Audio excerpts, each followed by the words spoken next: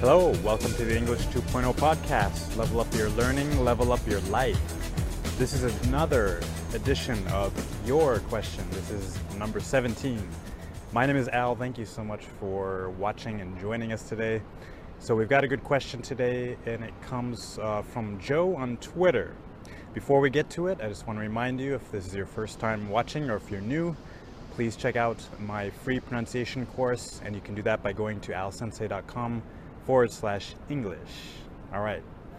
So the question today from Twitter is, what is better for speaking, listening or reading? All right, very good question. Well, I do have some thoughts about this. I don't know if they are final or if everyone agrees, but I'll certainly give you my opinions about this. So if you go back and check out an episode I did regarding ears versus eyes, okay, and the battle inside your mind. Okay, so in that episode of the pronunciation point, we talked about how speaking and listening are related in that they're both, with your ear and mouth, okay? And I would say reading and writing are related in that they're more, they go together with your eyes. Okay?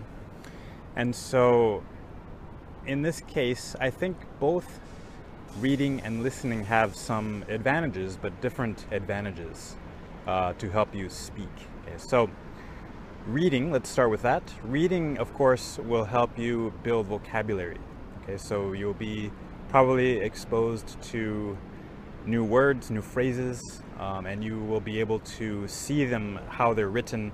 You'll be able to take notes, check the dictionary, look them up. So it'll help you expand your vocabulary.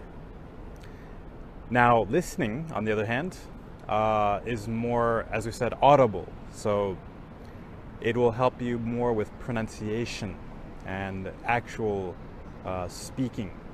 So you can also, with listening, you can also write down the words or phrases you hear, but that would be an additional step from the reading. So I think both have their advantages and disadvantages, but for me, if I'm just going to choose one, I'm going to choose listening, because for me it's more important to get the sound and the tone down for speaking rather than building vocabulary through reading, because I think by having conversations and by listening you are going to build vocabulary as well. So if I just have to choose one, I'll choose listening, but of course everything is helpful.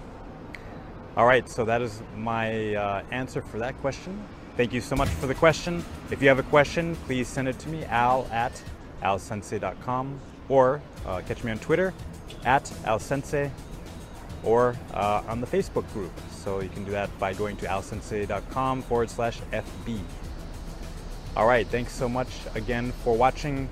Please help out if you can. I appreciate any help that you can give. I want to call out to my Japanese viewers, especially. Even $1 per month is just over 100 yen. It's not that much. Go to alsensei.com/help out. I do appreciate all the love there. Thank you so much, and I will catch you on the next episode of the English 2.0 podcast.